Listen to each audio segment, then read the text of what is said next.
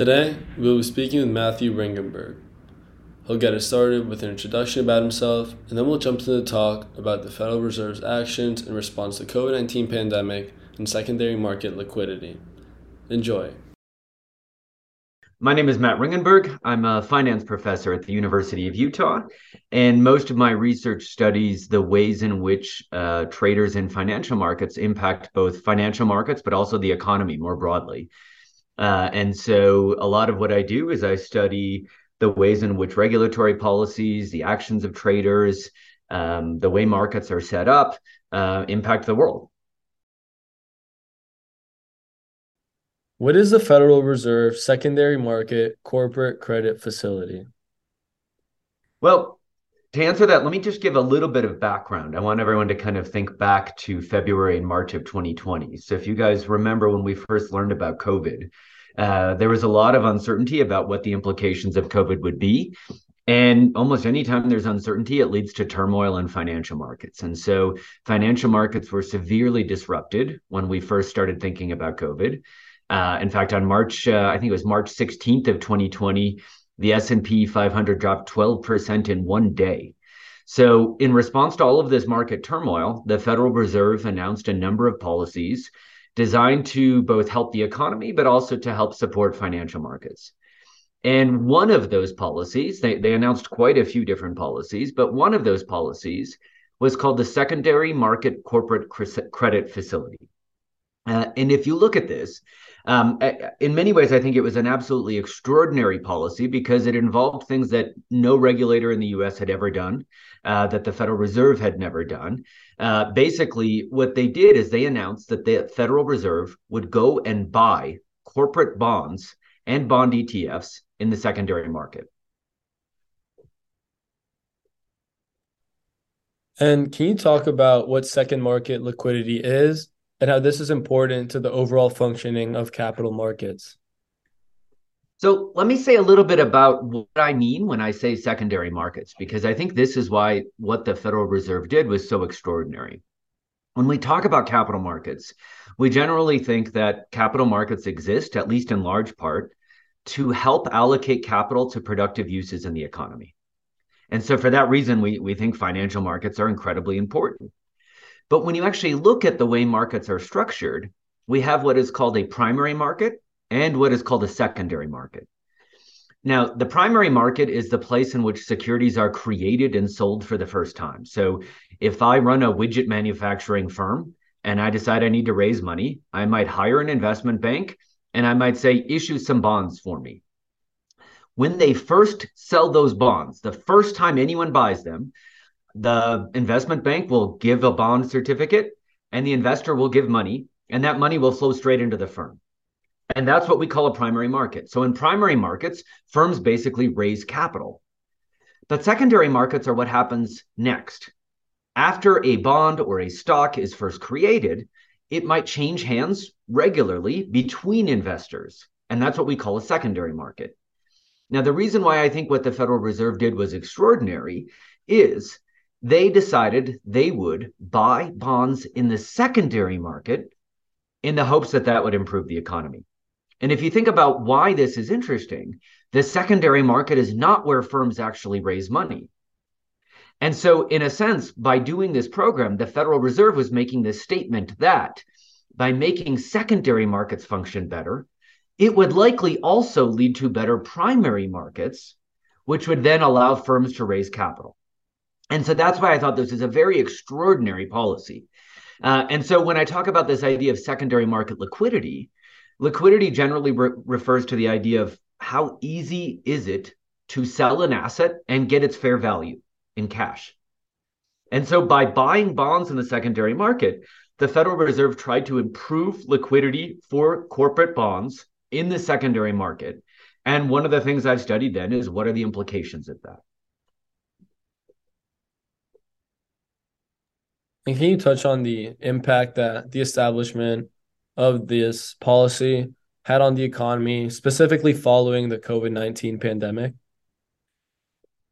So I think there are a number of ways in which changing secondary market liquidity could matter. And so let me talk real quickly about the way you might think it matters. So I always ask my students, why do we have financial markets? And then after a 10-second awkward pause, someone almost always raises their hand and says, well, they help firms raise money. And I say, completely agree. And then I say something like, but every day after the firm raises money, these securities change hands. How does that matter for the economy? And students usually think for a little bit, and then someone almost always offers some answer of the form, well, if I could not have a liquid market for my investments, I wouldn't buy them in the first place. And so then there's this idea that the reason why secondary market liquidity is so important is because if there were no secondary market liquidity, nobody would ever invest in the primary market and firms wouldn't be able to raise capital. So we think then that the secondary market is super important, and we think that the liquidity is important. But to date, there's been very little research on just how important that is. And so what we wanted to do in our paper was understand how this Fed program, whether it changed liquidity, and B, whether that then mattered for the economy. And if you think about how it might matter, well, that theoretical mechanism is if the Fed can improve liquidity in secondary markets, it might allow firms to raise money more easily and potentially more cheaply in the primary market. And so they might change all sorts of behavior. They might invest differently. They might invest more, right? They might hire more employees or lay off fewer employees. They might open a new factory. They might produce more goods. And so we think then that by making secondary liquidity easier or better, that it might actually spill over, impact primary market conditions, which then could change firm behavior. It could make firms invest more. It could make firms actually do more in labor markets, have more employees. And what was the actual effect? How did firms respond to the improved secondary market liquidity? Well, so that's the thing we kind of check in my paper. A number of papers have looked at that first step. So they basically say the Fed said they were going to improve secondary market liquidity. Did it have that effect? And a number of papers show it did. So by buying bonds in the secondary market, the Fed made the secondary market for bonds function better, and firms responded by issuing more debt. And that kind of all makes sense. What we do uniquely in our paper is we then try to see, well, what actually happens at the firm level in terms of how they invest? Do they do more or less R&D? Do they hire more or fewer employees? Do they have more layoffs? And does the firm in general perform better as a result of this program? And so that's what we try to look at in our paper. Now, of course, what's really tricky is you want to connect secondary market liquidity to the actual firm behavior. And what you worry about here is that there are multiple reasons why secondary market liquidity might be related to firm behavior. Firms that just in general do better are going to have bonds that trade much more easily because investors have more confidence in the firm. And so the challenge for our paper was really trying to pin down what was the impact of the Fed's policy on firm behavior. And what we actually show is, while the Fed program did lead to firms issuing more debt, it didn't have a ton of effects on actual firm behavior in the economy. So in particular, we don't see that the firms that issued debt as a response to this program had more employees, right? They had the same level of layoffs as everyone else. They had the same level of hiring as everyone else. Similarly, we look at things like R&D. So how much are these firms investing in research and development? And for the most part, we see very little evidence that the firms changed their behavior as a result of this program. So they used this to raise a little bit of cash that provided a buffer, but they didn't use that money to invest. They didn't use that money to hire new employees or lay off fewer employees. And so for that reason, then our results kind of suggest that this program may not have had all of the intended consequences. And do you think that because of the circumstances of the COVID-19 pandemic, firms weren't trying to be risky and maybe hiring more workers, increasing their expenditures in R&D, rather they just used this improved second market liquidity as an opportunity for them to create sort of like an insurance for their own firm? Is this more of what the situation says? Yeah, I mean, I think broadly speaking, that's kind of the interpretation we would take, right? And so there's another related question is, would we find the same results in a different circumstance, right? So what we basically find is the Fed bought bonds in the secondary market. That made that market function better. Firms responded by issuing more debt, but they didn't use this money to hire employees. They didn't use this money to do research and development. Mostly, they just kind of sat on this money as a liquidity buffer. And so then the question is, well, would that always be the case? And the answer is we're not really sure. You can imagine a scenario where the Fed does a program like this and financial markets are in trouble, firms are having a hard time raising money. And if the firm had a lot of projects it wanted to do, and then you then made the market function better so that the firm could raise money, they would then invest in projects. In this case, it might just be that because of the particular circumstances of COVID, firms didn't want to hire no matter what, right? Even if they had a ton of extra money, they weren't going to use it to hire. They weren't going to use it to expand operations. And so that's, one of the caveats with our results. Can you talk about the current status of this policy? Is this something that's still going? If it was ended, when was it ended? Yeah, so it turns out the Fed announced this program on March 23rd of 2020. And then they actually only bought bonds and a few ETFs for a couple of months. So the program, when it was initially announced, we weren't sure exactly how long it would last, but they really were only active in terms of purchasing things in the secondary market for a couple of months. By the end of 2020, they had basically ceased all purchasing activity. And if you actually look today, they've largely unwound those positions. So they've been actually selling the assets that they bought. So for that reason, we do see that the announcement of the program kind of helped markets calm down a little bit. But it doesn't look like it was that important for the Fed to be out there buying them long term. Can you touch on the real economic outcomes of this? You mentioned that firms are maybe not putting this new money that has been provided by second market liquidity, but what about the economy as a whole? Was this a boost to the economy, or once again, although there was this improved liquidity, did it not have that great of an impact on overall economic behavior? Well, I mean, I think I would try to take a kind of middle of the road response to this question. It's not that this program did nothing.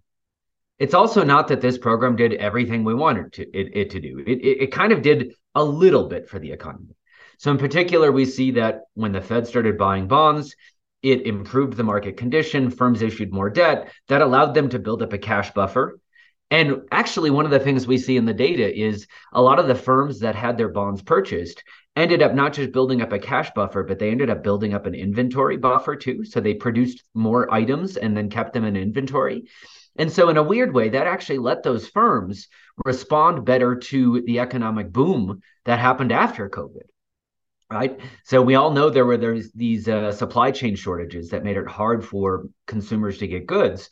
The firms that actually benefited the most from this Fed program actually did seem to have bigger inventories. And so they were better positioned to capitalize on the economic boom post-COVID.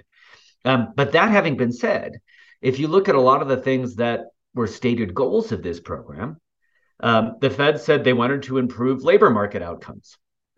They wanted firms, I think, to invest more. And there we just don't see evidence that improving secondary market liquidity really mattered.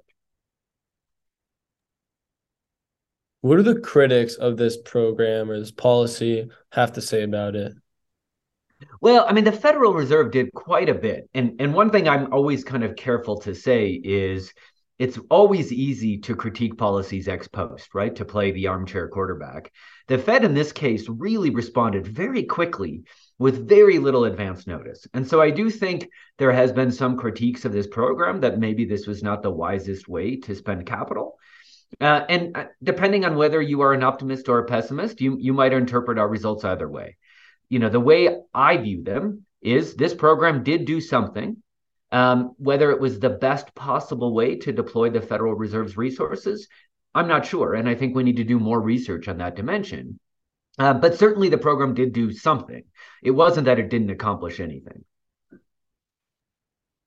Were there any alternative options that have come out publicly that the Federal Reserve was considering taking into place rather than this?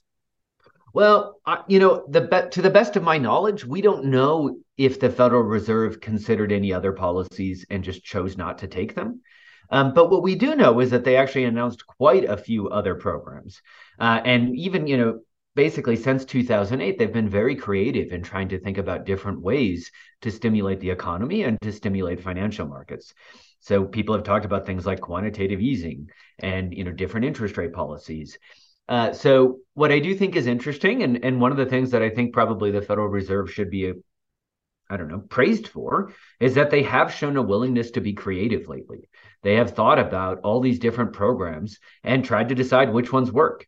And so that's where I view the role of academics as being very important, because the Federal Reserve is trying different policies, and our job is to try to figure out whether or not they work. Does this policy have any impact on inflation? I mean, that's a tough question to answer. And so I think there's still quite a bit of disagreement on the macroeconomic side on what are the root causes of inflation right now. We all know that the supply chain crunches have contributed to that, but there's disagreement about what sorts of other issues might have caused this. I do think that there's a subset of people who think that when the Federal Reserve expands its balance sheet and pumps money into the economy, that could lead to inflationary pressure. So you might, in that sense, say this policy could be related to it. That having been said, I have not heard anyone say that the secondary market corporate credit facility is one of the primary influencers of inflation. And personally, I just don't think it is.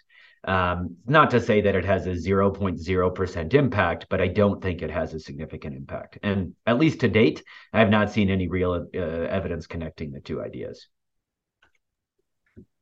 Can you please go further into that? Because at least from my perspective, I see it that if there is this improved second market liquidity, and this is encouraging more primary market transactions, why would that not be considered an inflationary effect if there's more deal making and more bond purchases that are pumping more money into the economy? And now these firms that have a greater cash buffer, and like you mentioned, following the economic boom, they're more ready with greater inventory because of this cash buffer.